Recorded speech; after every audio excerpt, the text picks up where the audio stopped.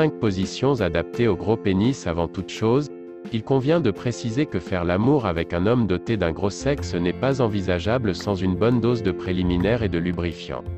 Prenez votre temps et commencez par des mouvements lents et réguliers.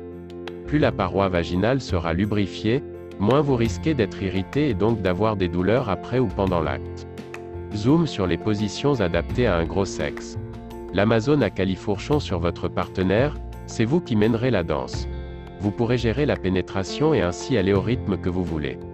Le mieux est d'y aller progressivement afin de ne pas irriter votre vagin. La levrette avec cette position, la pénétration sera moins profonde car les fesses viendront limiter l'impulsion de votre partenaire. Le risque d'irritation est donc minimisé. L'enclume à voir les jambes sur les épaules de votre partenaire pendant l'acte permettra une meilleure ouverture du vagin et donc une pénétration plus facile. En revanche, dans cette position, la pénétration sera plus profonde, donc faites preuve de patience et allez-y doucement.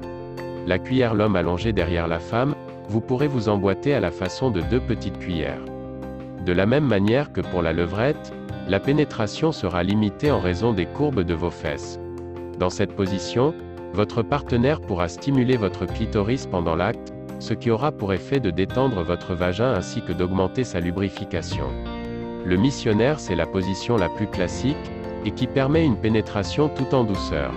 Yeux dans les yeux avec votre partenaire, vous pourrez lui donner des indications plus facilement quant au rythme à adopter pendant l'acte. Position à proscrire, la sodomie si le vagin est élastique, ce n'est pas le cas de l'anus. Une pénétration anale réalisée avec un sexe particulièrement large pourrait engendrer, en plus de la douleur, d'éventuelles fissures. Mieux vaut éviter cette position donc. En revanche, si vous et votre partenaire ressentez vraiment l'envie d'essayer, rien ne vous empêche de la faire mais en prenant des précautions.